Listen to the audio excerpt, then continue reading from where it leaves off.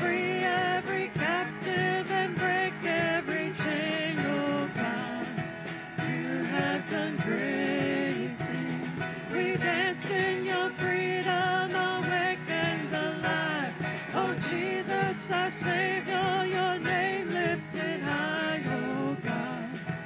You have done great things.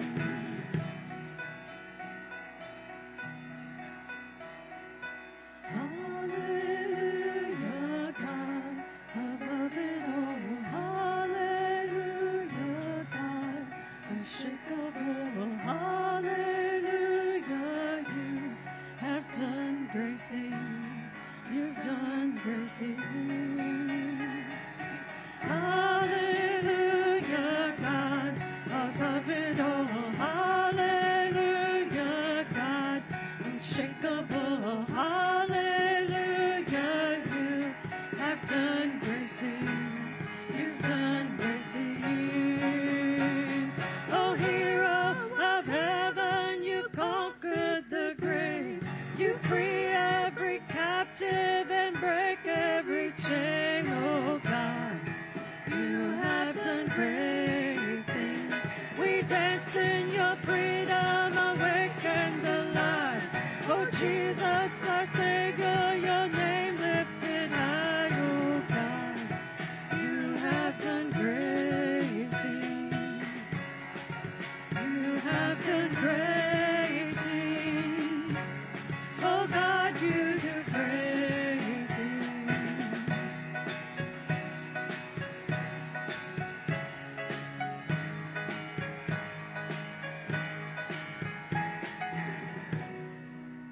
Thank you. You may be seated.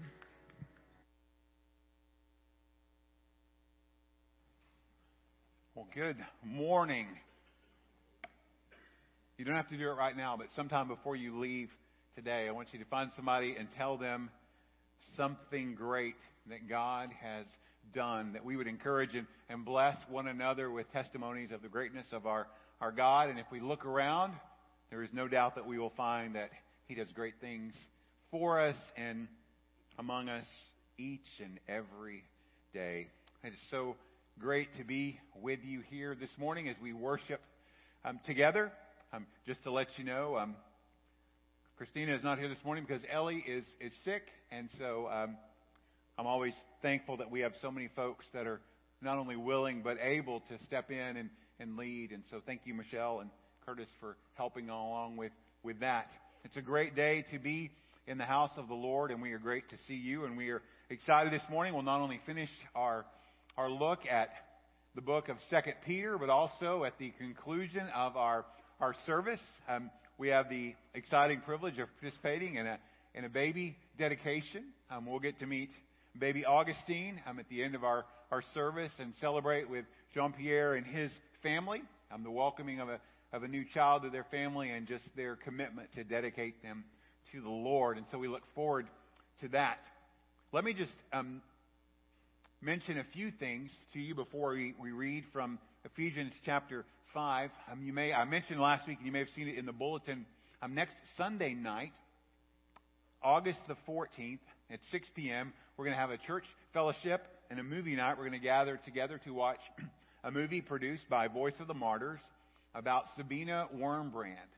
It's an exciting story about faith, forgiveness, and love. And so I want to invite you to be a part of that. But I think better than me describing it to you, it'd be probably a little more interesting for you to see a trailer of what you can anticipate. So Jeff's going to hit play, and if you take a look at the screen, you'll see what we're going to watch next Sunday evening together.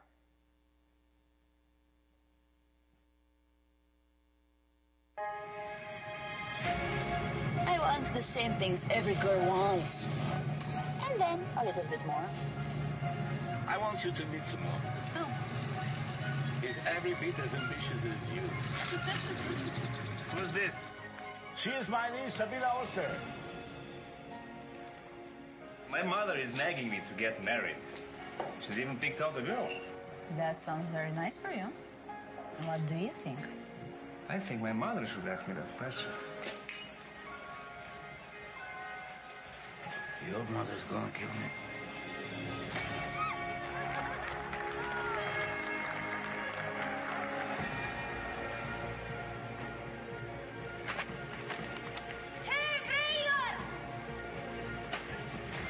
SS came looking for you today. I'm not hiding. You should.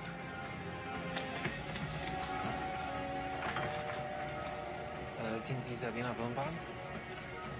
We can get you to the border if we leave now. You know this is ridiculous. I'm collecting all the verses in the Bible that tell us not to be afraid. I think I might need to leave alone with them. If we stay, I'll follow the others into prison. It will be the end of our life together. Whosoever will save his life shall lose it. And whosoever will lose his life for my sake shall find it. We believe this or we don't. I think we have sustained it. We have adapted it.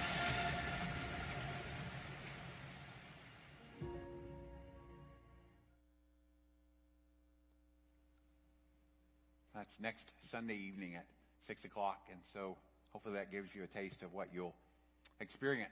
I mentioned last week that Fly Rock Media was using our building on Thursday evening to film for their online series Vindication. There were several folks from the church here that were a part of that, and Jeff spent the evening here serving and watching over the building and also serving the staff, and he took a few pictures just to show you some of the ways that they use the building. So thanks to Jeff and to John who came and hung out, and they were literally all over the building. And so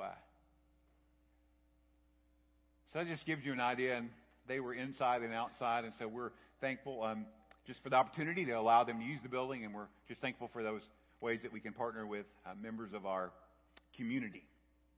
Two other things before we read from Ephesians. First of all, just a reminder that during the month of August, we're taking a break from our 11 o'clock Bible study, so there's no midweek Bible study, and there's also no evening prayer meeting at 6:30. We'll resume those on September the 7th. We'll gather back together both for lunch and for prayer, and so just utilize those times to do the things you need to during the day, or just pick a time to pray during the week and make plans to join us back in September.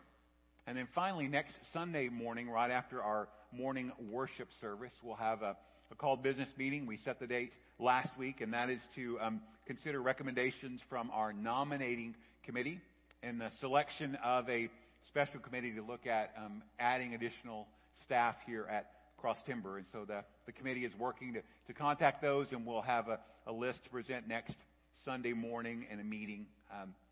And so make plans to be a part of that, and hopefully we can take care of that in a reasonable amount of time. Our scripture reading this morning is from Ephesians chapter 5. We'll start reading there in verse 15 and read through the 21st verse together. Paul writes these words to the Ephesians: "Look carefully then how you walk, not as unwise, but as wise, making the best use of the time, because the days are evil. Therefore, do not be foolish, but understand what the will of the Lord is. And do not get drunk with wine, for that is debauchery, but be filled with the Spirit, addressing one another in psalms and hymns and spiritual songs, singing and making melody to the Lord with your heart, giving thanks always and for everything to God the Father in the name of our Lord Jesus Christ, submitting to one another out of reverence for Christ." Gentlemen, will you come and as we receive our offering?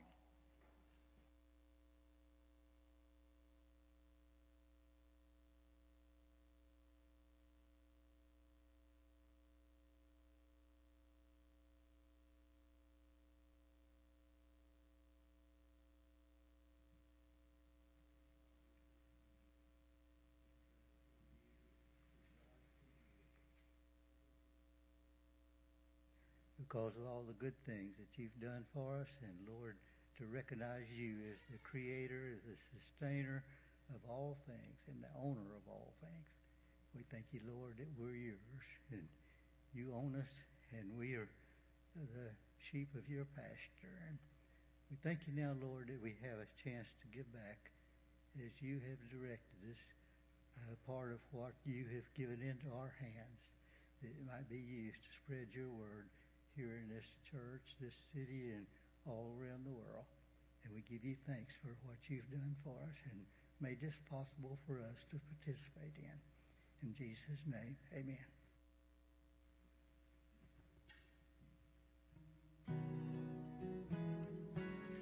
This is an Andrew Peterson song that really speaks to me. I hope it speaks to you too.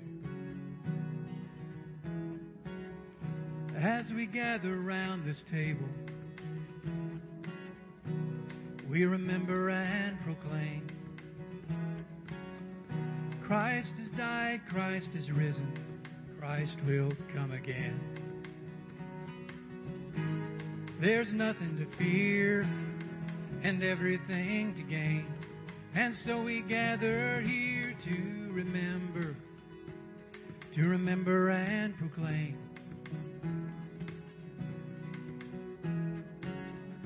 Every footstep tells the story as the people join the feast. We remember His blood and body broken for you and me. One step and we remember, the other we proclaim. His death until He comes, oh, He's coming back. He's coming back again. Every time we break the bread, we drink the wine, I can hear the song in my heart, in my head. I sing along.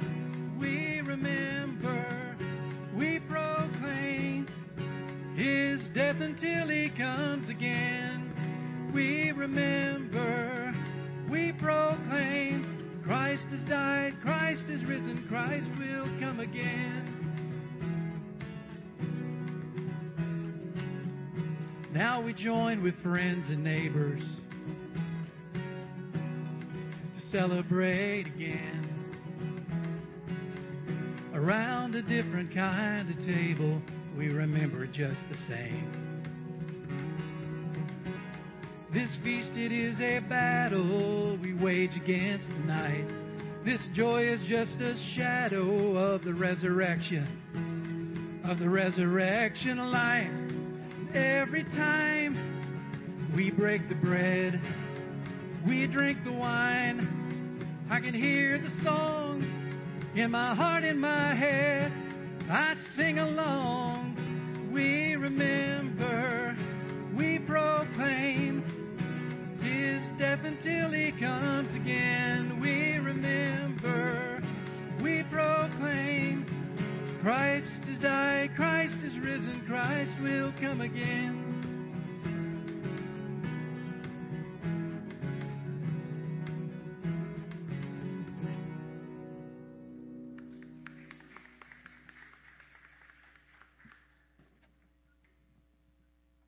Rusty said we're few in number, but the Lord won a battle with Gideon and 300 men against 185,000 people or something or other, warriors.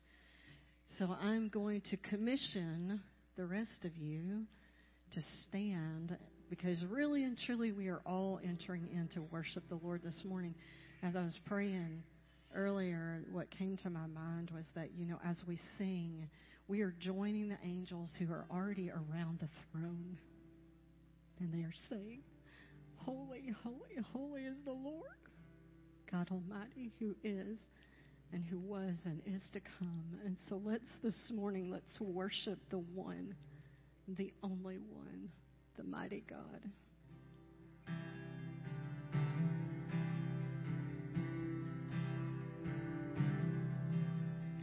You are my vision, O King of my heart. Nothing else satisfies, only you, Lord. You are my best, though by day or by night.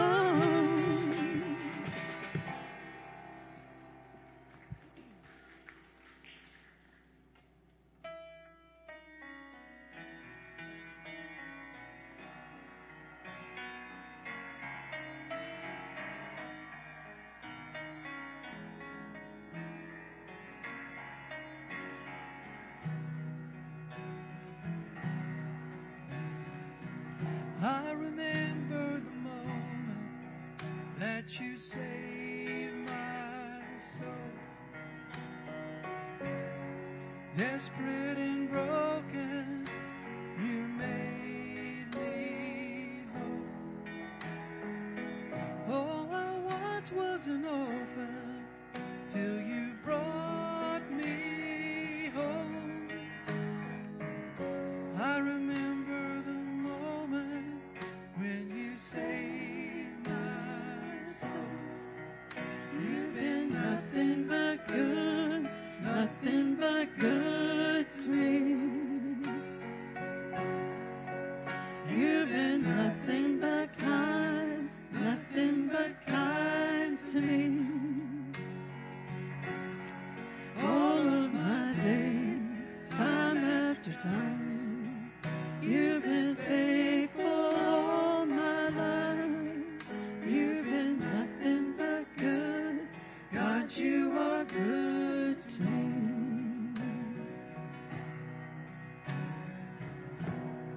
Jesus, there's nothing that your love can't do. You parted the ocean and you brought me through. Lifted up from the ashes, you make all things new.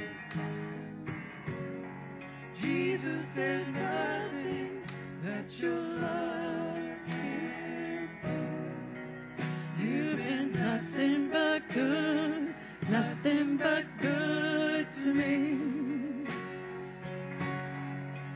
You've been nothing but kind, nothing but kind to me. All of my days, time after time, you've been faithful all my life. You've been nothing but good, God, you are good to me. Say thank you for everything you've done. God, I will praise you for all that's yet to come. I want to say thank you for everything you've done. God, I will praise you for all that's yet to come. You've been nothing but good, nothing but good to me. You've been nothing but kind, nothing but kind to me. All of my days, time after time, you've been faithful all my life.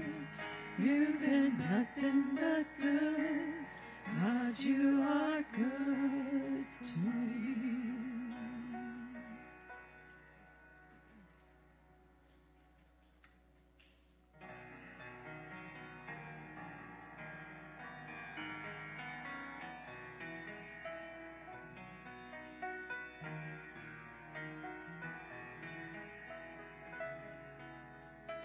Turn your eyes upon Jesus. Look full in his wonderful face, and the things of earth will grow strangely dim in the light of his glory and grace.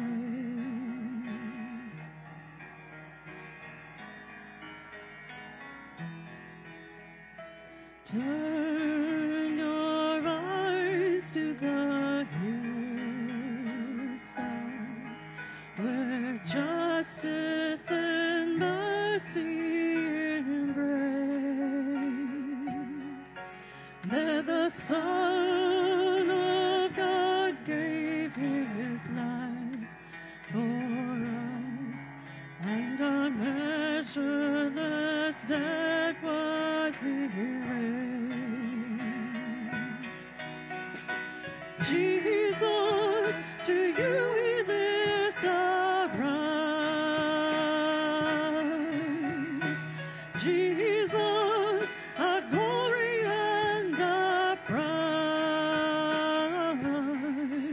We adore you, behold you, our Savior ever true. Oh Jesus, we turn our eyes to you.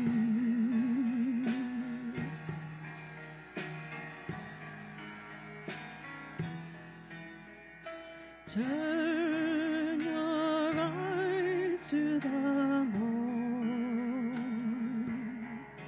and see Christ the Lion of the way. What a glorious dawn, fear of death is gone, for we carry His life in our veins. Jesus, to you we lift our eyes. Jesus, our glory and our prize. We adore you, behold you, our Savior ever true. Oh Jesus, we turn our eyes to you.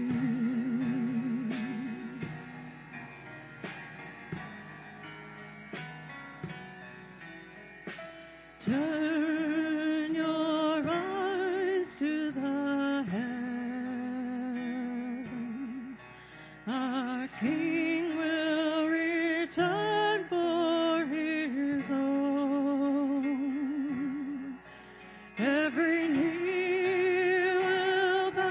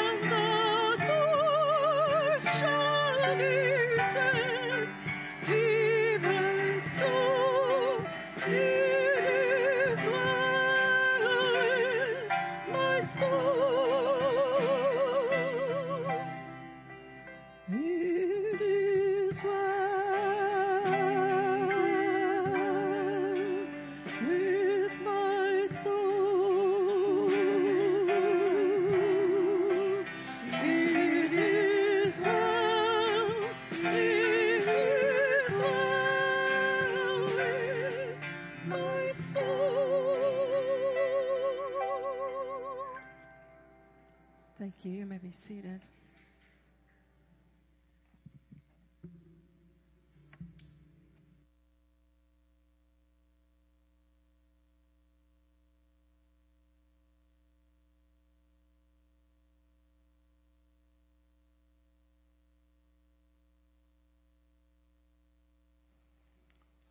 Isn't it good news to know that even in the midst of situations where every bit of you would want to say there's nothing well, that in the Lord Jesus we can say it is well with my soul.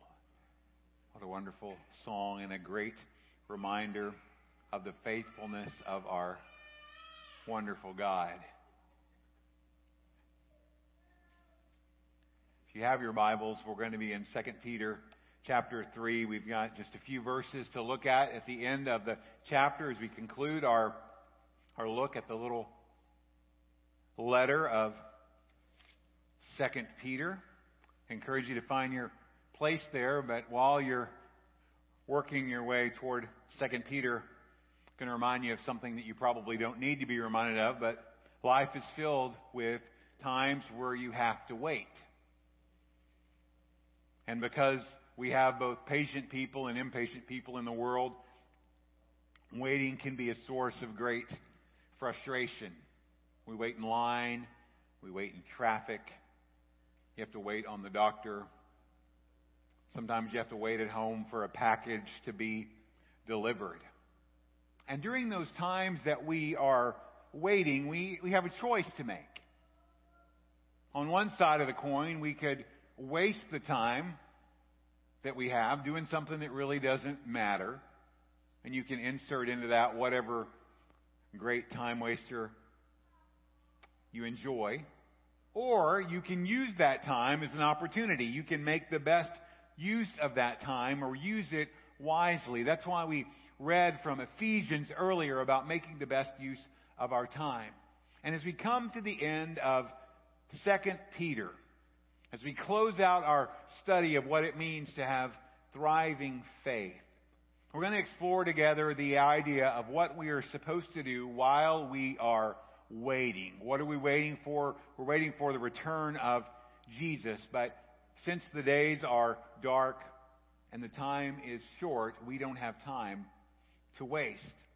Now, as we've been looking through 2 Peter, we've hopefully understood just a little bit of what it means to have a personal relationship with Jesus, that He radically transforms our life and He empowers us to live a life that is authentic in a world that's full of fake, and to be live abundantly in a world that really needs to see Christians living the way we should.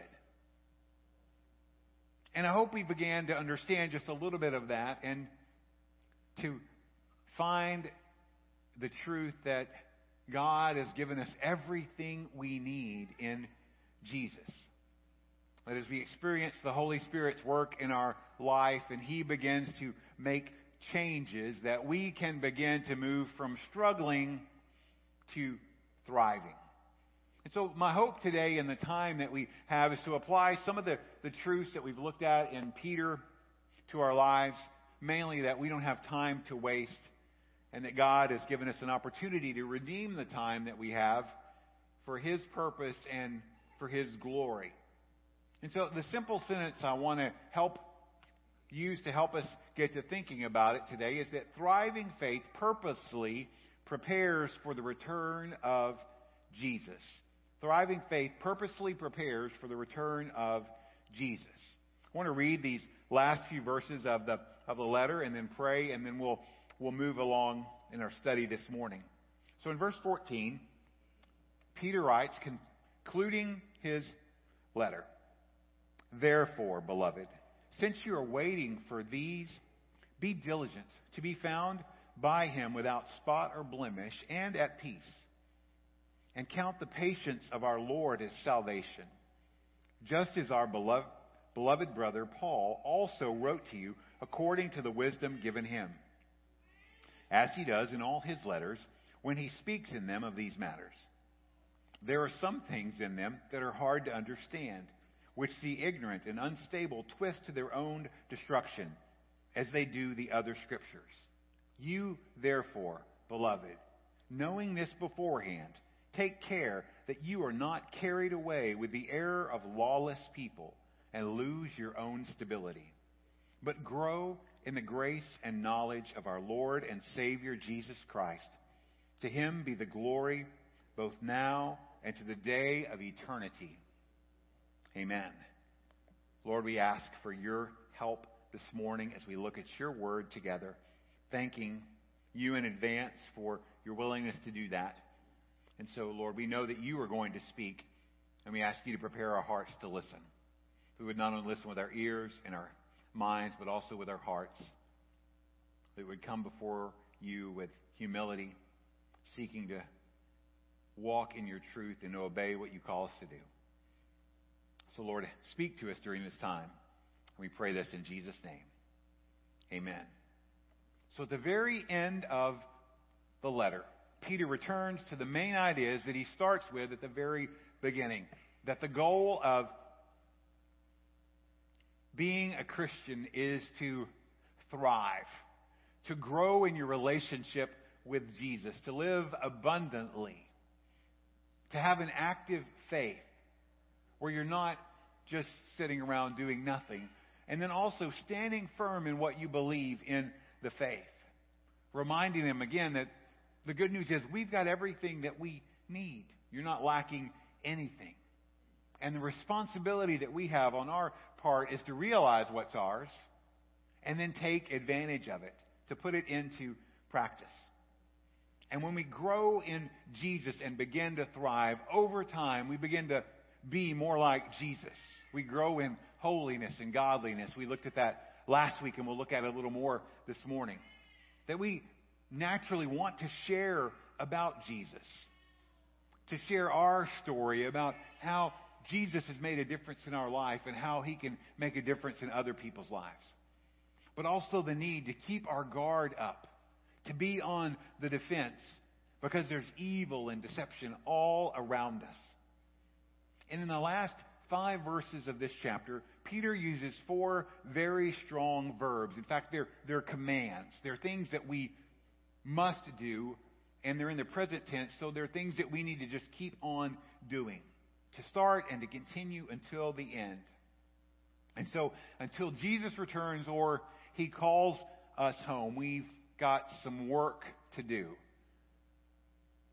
Some things that we should be up to while we are waiting.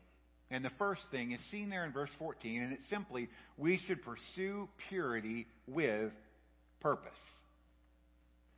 Some good P's there for you. Look at verse 14. Beloved, since you are waiting for these, be diligent to be found by him without spot or blemish and at peace. So he speaks to his dear friends and he tells them, you're waiting for these things, which makes us wonder, what are those things? Well, it refers back to the previous verse, verse 13, the return of Jesus or the creation of the new heavens and the new earth. It's a theme that runs throughout the letter, that Jesus is coming back and we should be ready. And in the light of this, he says, don't just sit there, do things that matter. And he gives 4 priorities. The first one we're looking at right here is holiness, that come from an inside-out transformation. That when we say Jesus is the Lord of our life, he begins to form his character in us. And then what happens on the inside of us shows on the outside. It bears itself as fruit, or fruit of the Spirit. And so the first thing we're looking at is that holiness. And you know, holiness is not something that is for the super spiritual or for just ministers. It's a goal that every Christian should strive toward. And he says, be diligent to be found by him without spot or blemish. Once again, Peter takes us back to the Old Testament, and he begins to paint a picture for us to see. And the picture is of an Old Testament sacrificial system where an animal was chosen for sacrifice, and it was supposed to be pure and perfect, holy and without blemish. Reminding us that our character constantly needs work, but also pointing forward to Jesus, the perfect, sinless sacrifice, who is holy and blameless, the one who is our standard to be like Jesus, but also our motivation and our empowerment. And because God's Spirit is in us, we are given a desire to be holy. Remember last week we talked about the pig, and how you could wash a pig and no matter what happens, the pig is going to go back to the mud. It's because the nature of that pig is to do what pigs do. Without Jesus, we have the nature that wants us to do what we want to do. But when we have Jesus in our life, we have a new nature in us, and suddenly the desires of Jesus become more and more our desires over time as we, as Paul says, as we die to ourself and we live to the Lord Jesus. And Peter is very strong in his encouragement. He says we should be motivated to make every effort to grow in holiness. It's the idea of committing to something with eagerness, determination, not giving up. Now, we could last for a little bit on our own excitement and strength, but pretty soon, if we didn't have something to help us, we would give up. But God gives us His Holy Spirit, and the Holy Spirit in us not only gives us a desire to be holy, it gives us the power that we need to be holy. Holiness in our thoughts, in our motivations, and then holiness in our actions. So holiness is a goal, but holiness is also a daily and practical thing. I mentioned earlier, it's not for just those super Christians or ministers. No, it should season every bit of our life. It's for every person that is a follower of Jesus. That high calling that the Lord makes, that we should be holy because He is holy. Now, that requires our trust and faith. It also requires us to depend moment by moment on Jesus. And as we grow daily in holiness, we begin to stand out in a dark world. We stand out in a good way, but in the eyes of the world, sometimes that good way is not as exciting to them. So as Jesus shines through you, as you commit to live a holy life, the difference that is there will be noticed. But he adds a little sentence, he adds a little phrase to the end of that, and peace. And I think if you connect those, you get to the idea that when we pursue holiness, we experience the peace that God brings to us through reconciliation. Now, I don't know, unless you're one of those people that just enjoys conflict constantly. Most individuals enjoy reconciliation when things are right. When you can look at somebody and say, are we okay? Yeah, we're okay. Okay, I'm good, you're good. And you know there's no animosity. Because of the sin in our life, sometimes, and most constantly, there becomes barriers or garbage that get between us and God. Communication lines are not as clear as they need to be. We have difficulty reading our Bibles or praying. And we know down deep that something's not right because we've been up to something that we know we shouldn't, and we need to confess it. But through Jesus, God made a way for man to be at peace. I don't know how you can help from just jumping up and yelling hallelujah when you read through Romans and you read, therefore, since we have been justified by faith, we have peace with God through our Lord Jesus Christ. Through him we also have obtained access by faith into the grace in which we stand, and we rejoice in hope of the glory of God. That through relationship with Jesus, we can be turned from enemies of God to friends of God, to be in a right relationship and enjoy a peace that we as humans have a hard time understanding. And when sin comes in, when sin goes around unchecked and unconfessed, the peace is still there that God provides, but we don't experience the peace. We feel guilty. We feel uneasy. We feel uncomfortable. God makes it that way because he wants us to do something about it. And that something that we do is confession and repentance. And when that comes, just like Acts says, it's a time of refreshing, a washing over you, a cleansing that brings about peace. Because when things are right between you and God, you experience peace. The Bible tells us that peace guards our heart and our mind. And that peace not only spills over, it not only is between you and God, but it spills over into being able to live at peace with other people. It's like nothing else the world can offer. You know, we can do our best to get along, but God can actually make a way for us to live at peace.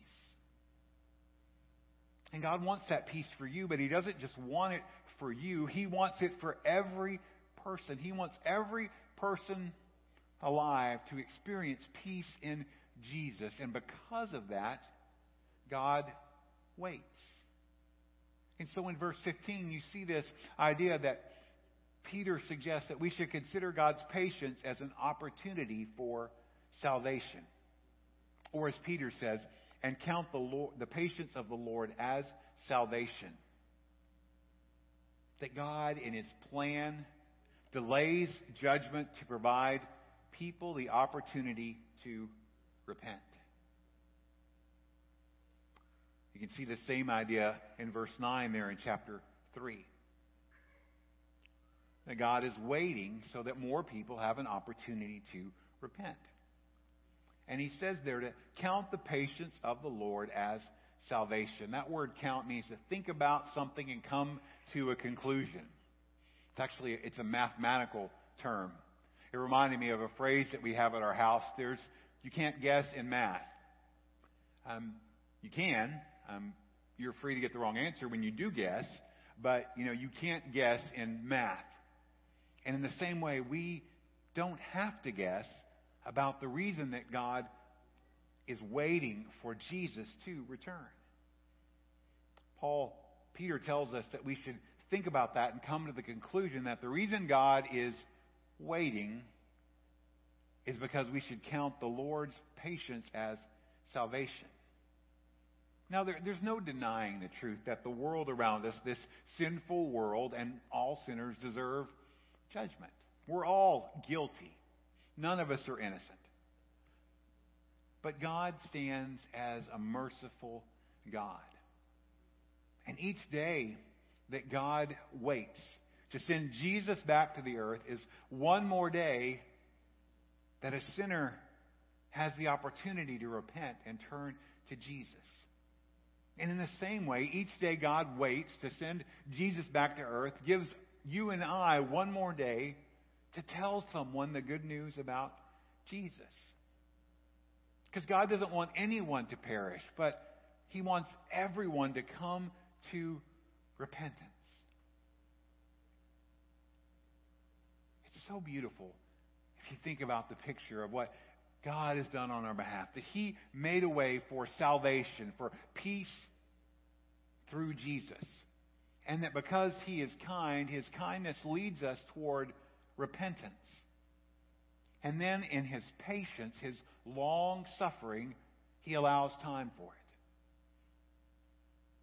But we have to always remember that God won't wait forever. That patience will come to an end. Jesus will return, and at that time, the whole world will be judged. The end will come. And only those who have trusted in Jesus will be saved. There won't be any second chances. But while he waits, his patience is salvation. But while he waits to return, we must also be watchful.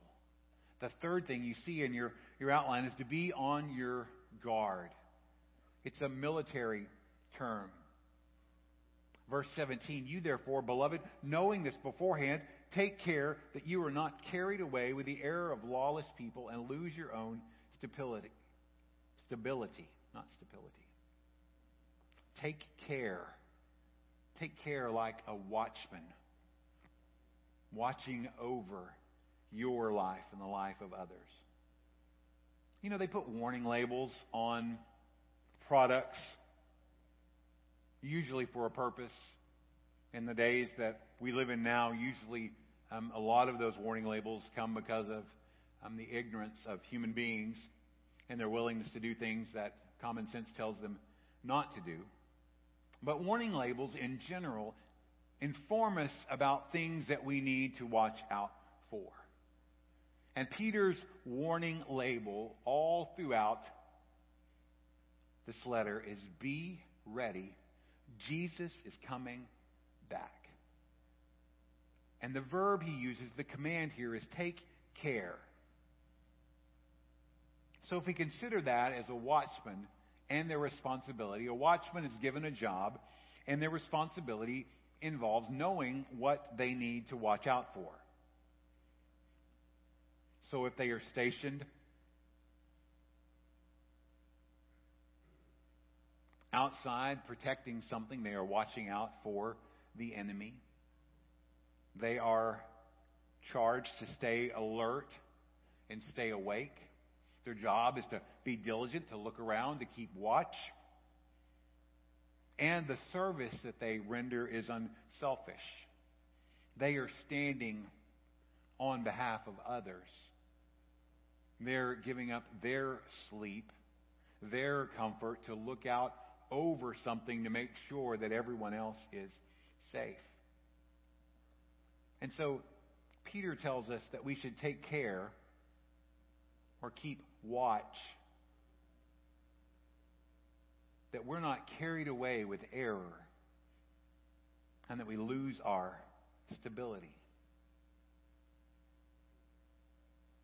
He alerts us to what we need to be on guard for because there are lies and deception all around us. We shouldn't be surprised because the Bible tells us that Satan himself is the father of lies. The evil world around us deals in constant lies. And Peter has reminded his readers and reminds us that we need to be careful for false teachers and false teaching. Why? Because if we're not careful, we can fall into believing a lie. And soon we're led away from the faith, or we become unstable or waver in what we believe. And the false teachers, the error of the lawless people was the idea that Jesus is not really coming back. You can live the way you want to. It doesn't really matter.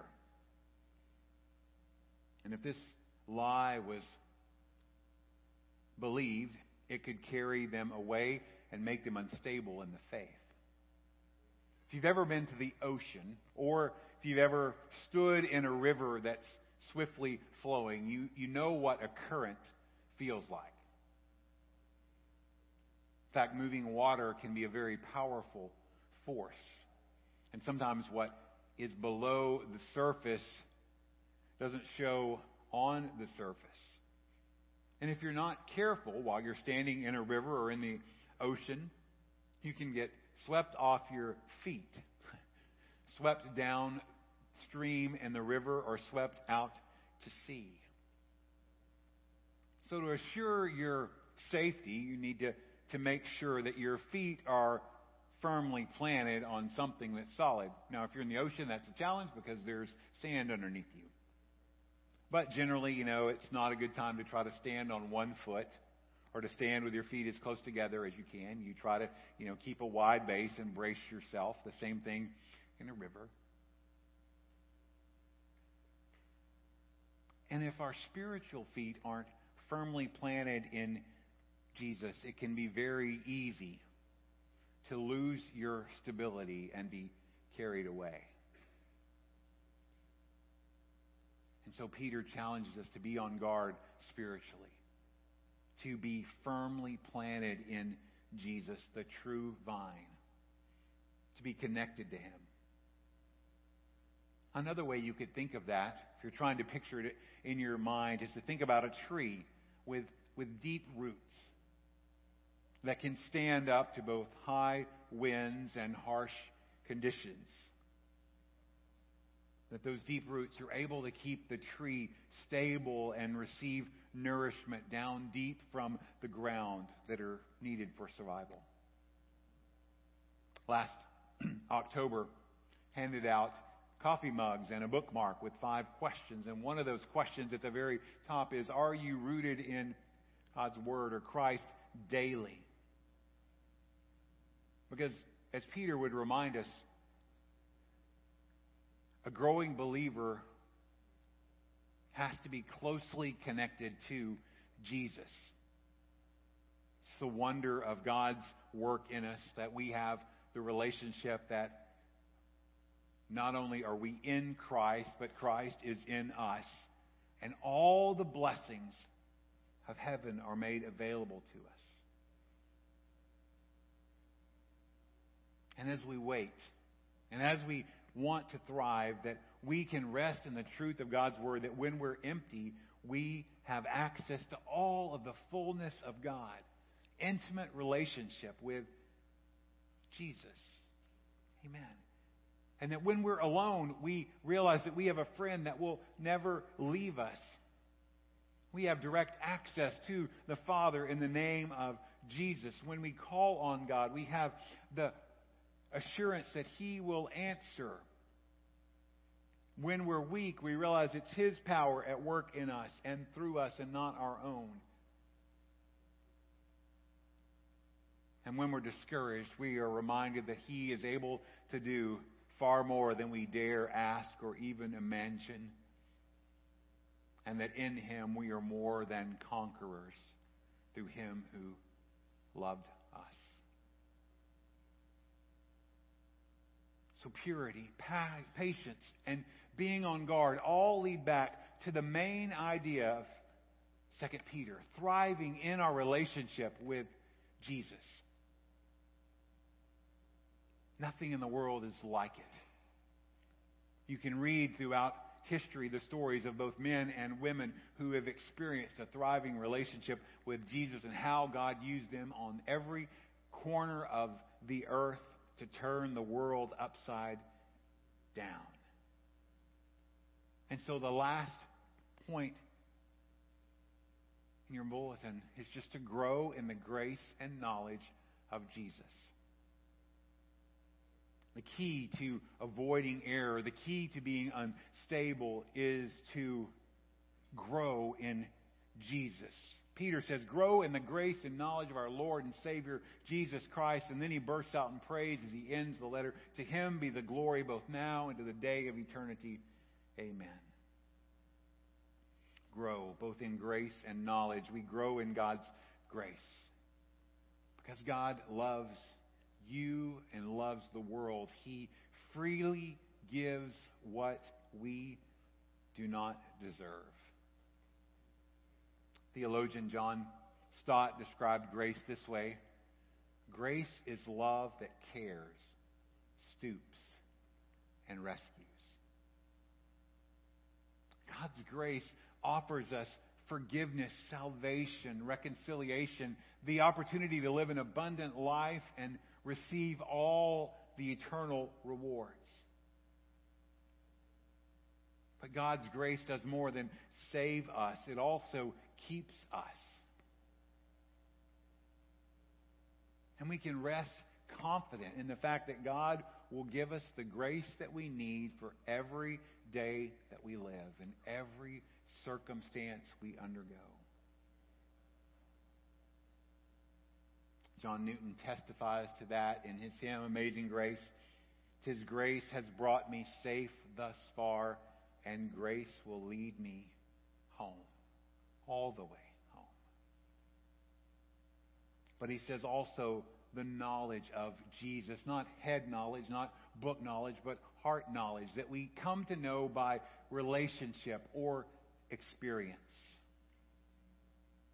And here's how it works. The closer the relationship, the greater the knowledge.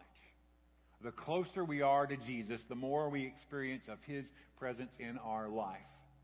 And knowing Jesus personally, daily, intimately is the key to faith from beginning to end.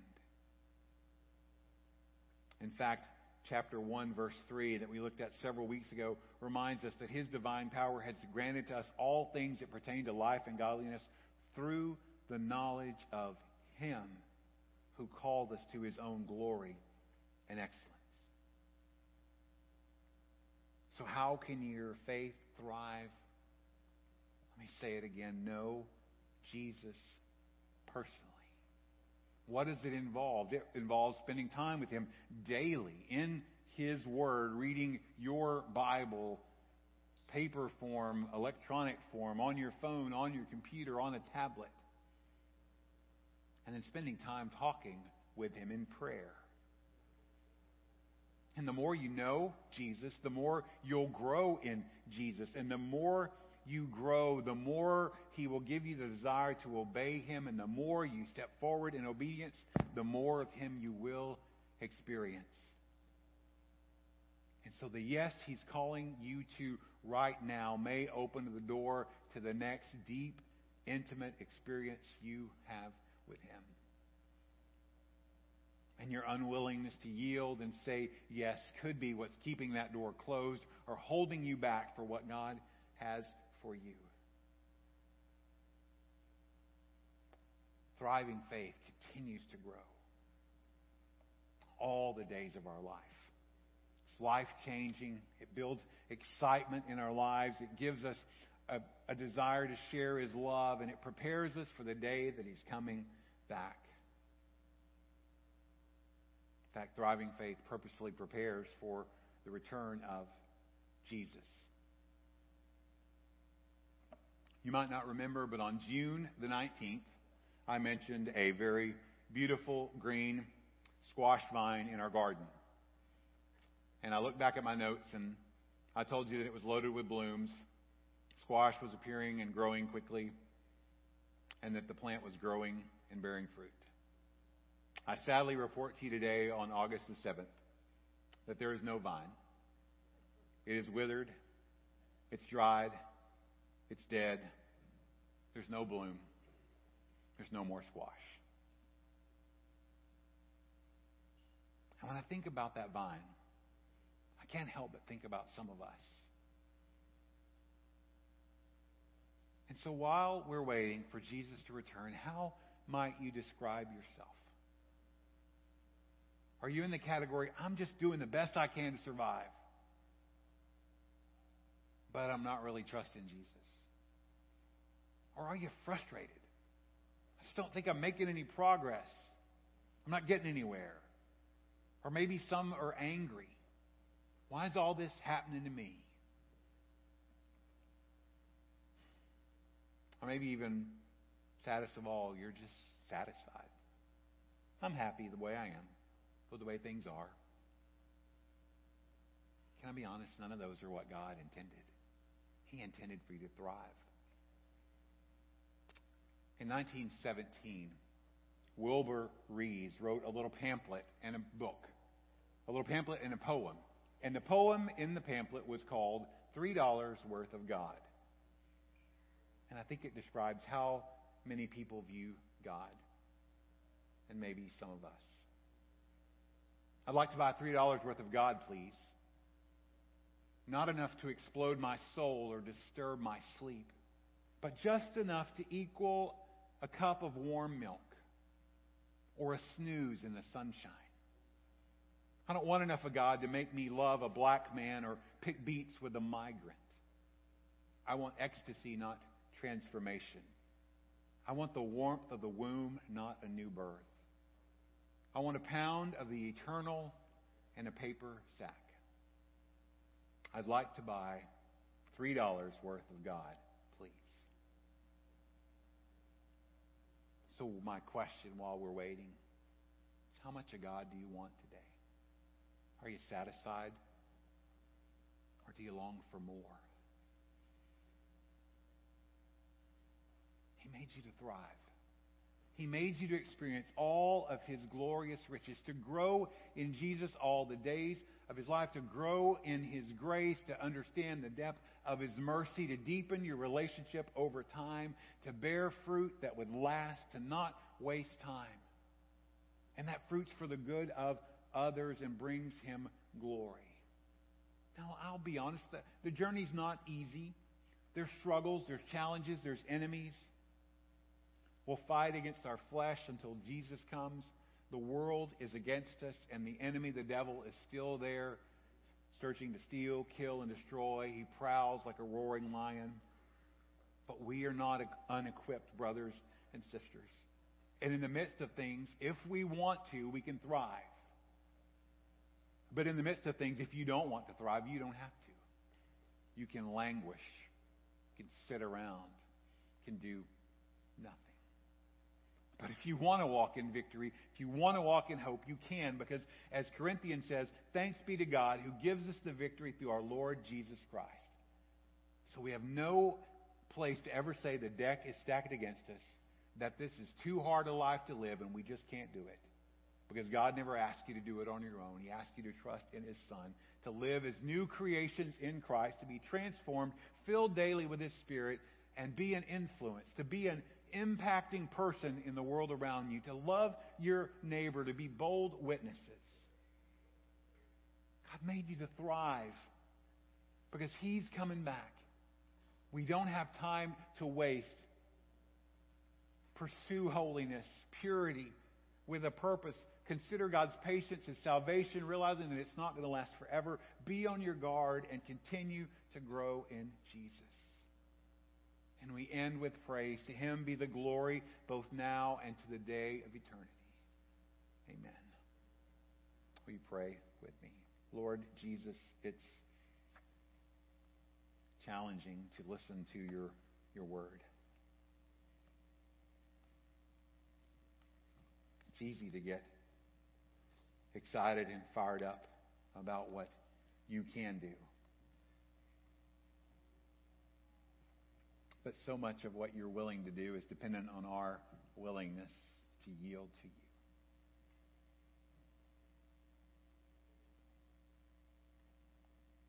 And if we had to be completely honest, the question this morning is, do we want to thrive?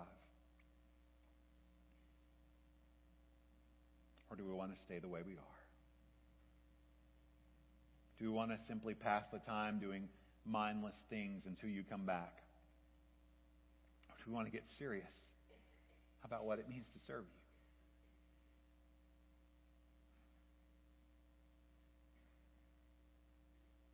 From your perspective, the choice is easy. The choice is already laid out. You've made us to thrive. You've provided everything we need to thrive.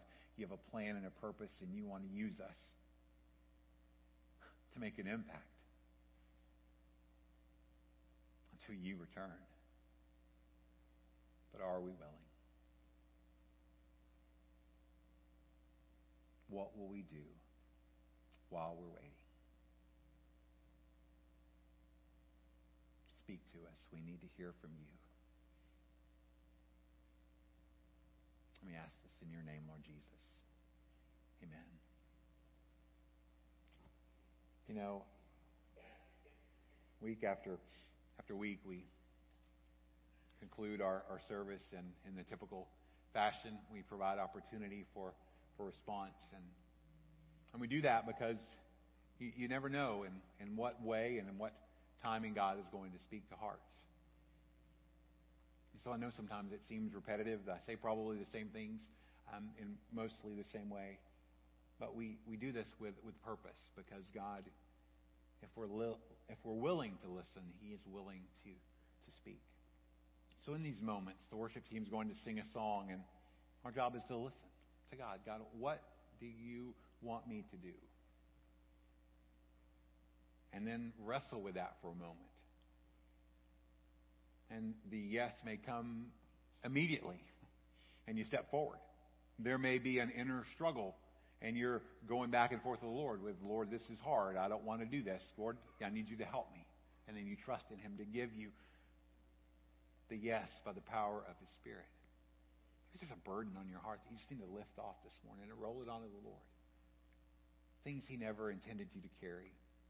Worries, doubts, fears, frustrations, anger, bitterness, temptations, struggles. Roll them onto Jesus. Maybe today is the day He's saying, hey, I want you to be here, planted in this church family, growing along with them, encouraging, serving, loving for His glory. Or maybe today is the day you just first of all realize, hey, I've heard some things about Jesus, but I don't know Jesus, but I want to. Today's the day. If you seek after Him, you'll find Him. Simply just say, Jesus, I need you, and I'm tired of doing it my way. I'm turning from my sin, and I'm turning to you, because what I've been doing is not working very good. But I need you. Whatever the decision, I trust the Lord will work in your heart. But I do invite you to stand with us as we sing and as we listen to the Lord respond.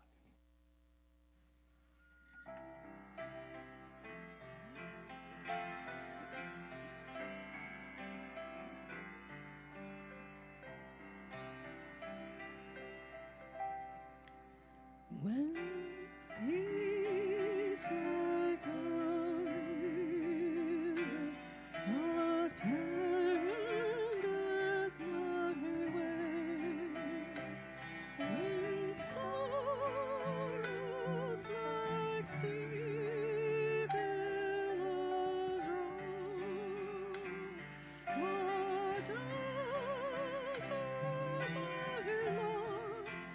Thou hast taught me to sing. It is well, it is well with my soul. It is well with my soul.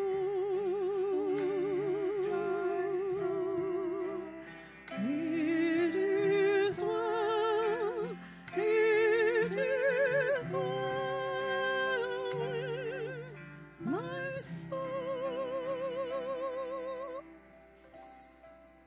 Amen. Amen. Why don't you be seated for a moment? Jump here. Why don't you and your family and Augustine come? I'll give you a moment, and then Justin, if I could maybe invite you to come up with us. Let me ask you to pray for them as well.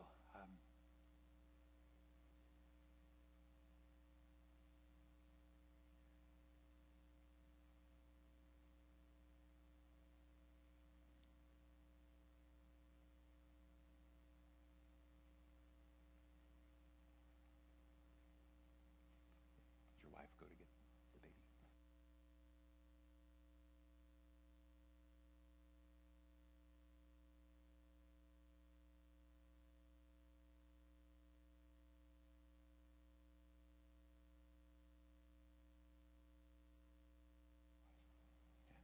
Hey, Rose, why don't you come up too?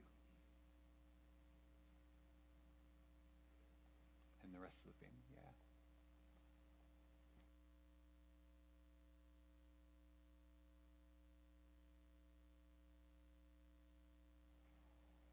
Oh, yeah.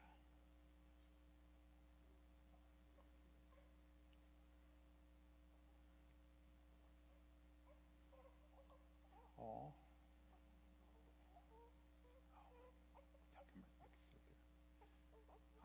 Well, everybody, this is baby Augustine. Oh, my goodness. You are cute.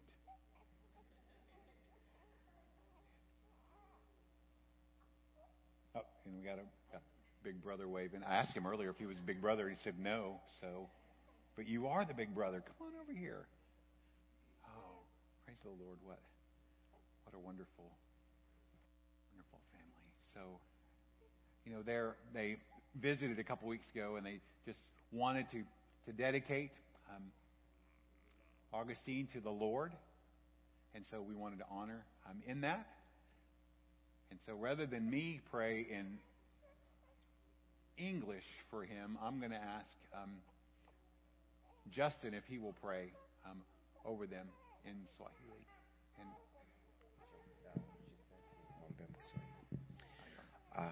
tutaomba. Baba yetu wa mbinguni, tunakushukuru na kubariki jina lako kwa kuwa ulipenda mtoto huyu awe leo mikononi mwa wazazi.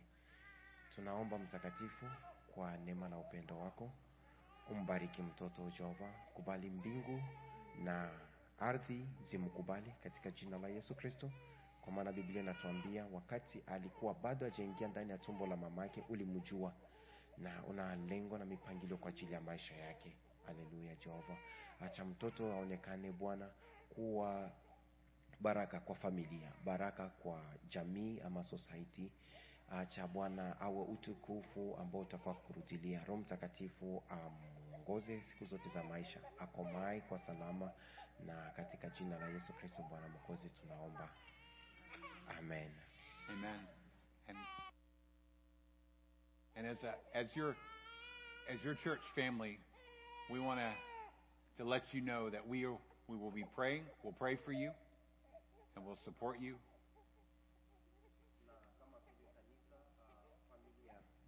Tunataka kukwambia kwamba tutaendelea kukuombea na kukuunga mkono. We'll support you as you seek to raise Augustine to fear the Lord, and for all of your family. Na kukusaidia kwa jinsi unapenda kufuatilia mtoto ajiunge na kumfuata Kristo kama vile Bwana na Mwokozi. So the Lord bless you. Yeah, before Amen. maybe they leave, could you carry? I have a question. I have a request before they would like to carry the baby, as Jesus took the baby. That's the meaning. Oh, okay. What? Carry the baby. Take the baby. Yes. I don't remember the last time I've held a baby, so here we go. Oh my gosh. Hey, buddy. Oh, I know. Oh my gosh. Hey, buddy. Need to pray? Yeah, that's it's just the meaning when they bring the baby to the pastor. In that way, they bring the baby to the father. He's overpowering you. Yeah. So Yes. I'm going to pray for him. All right. Yeah. Jesus, we thank you for the wonderful joy of a crying baby. We thank you for the life that you have intended for him to live and the parents you've given him.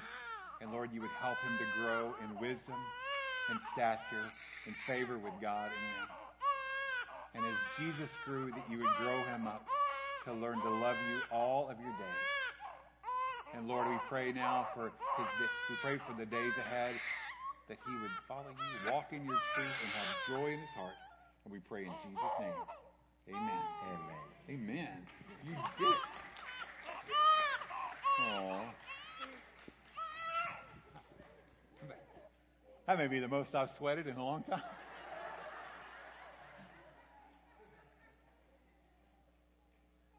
So I just want you to know that I've broken a personal age barrier that I have.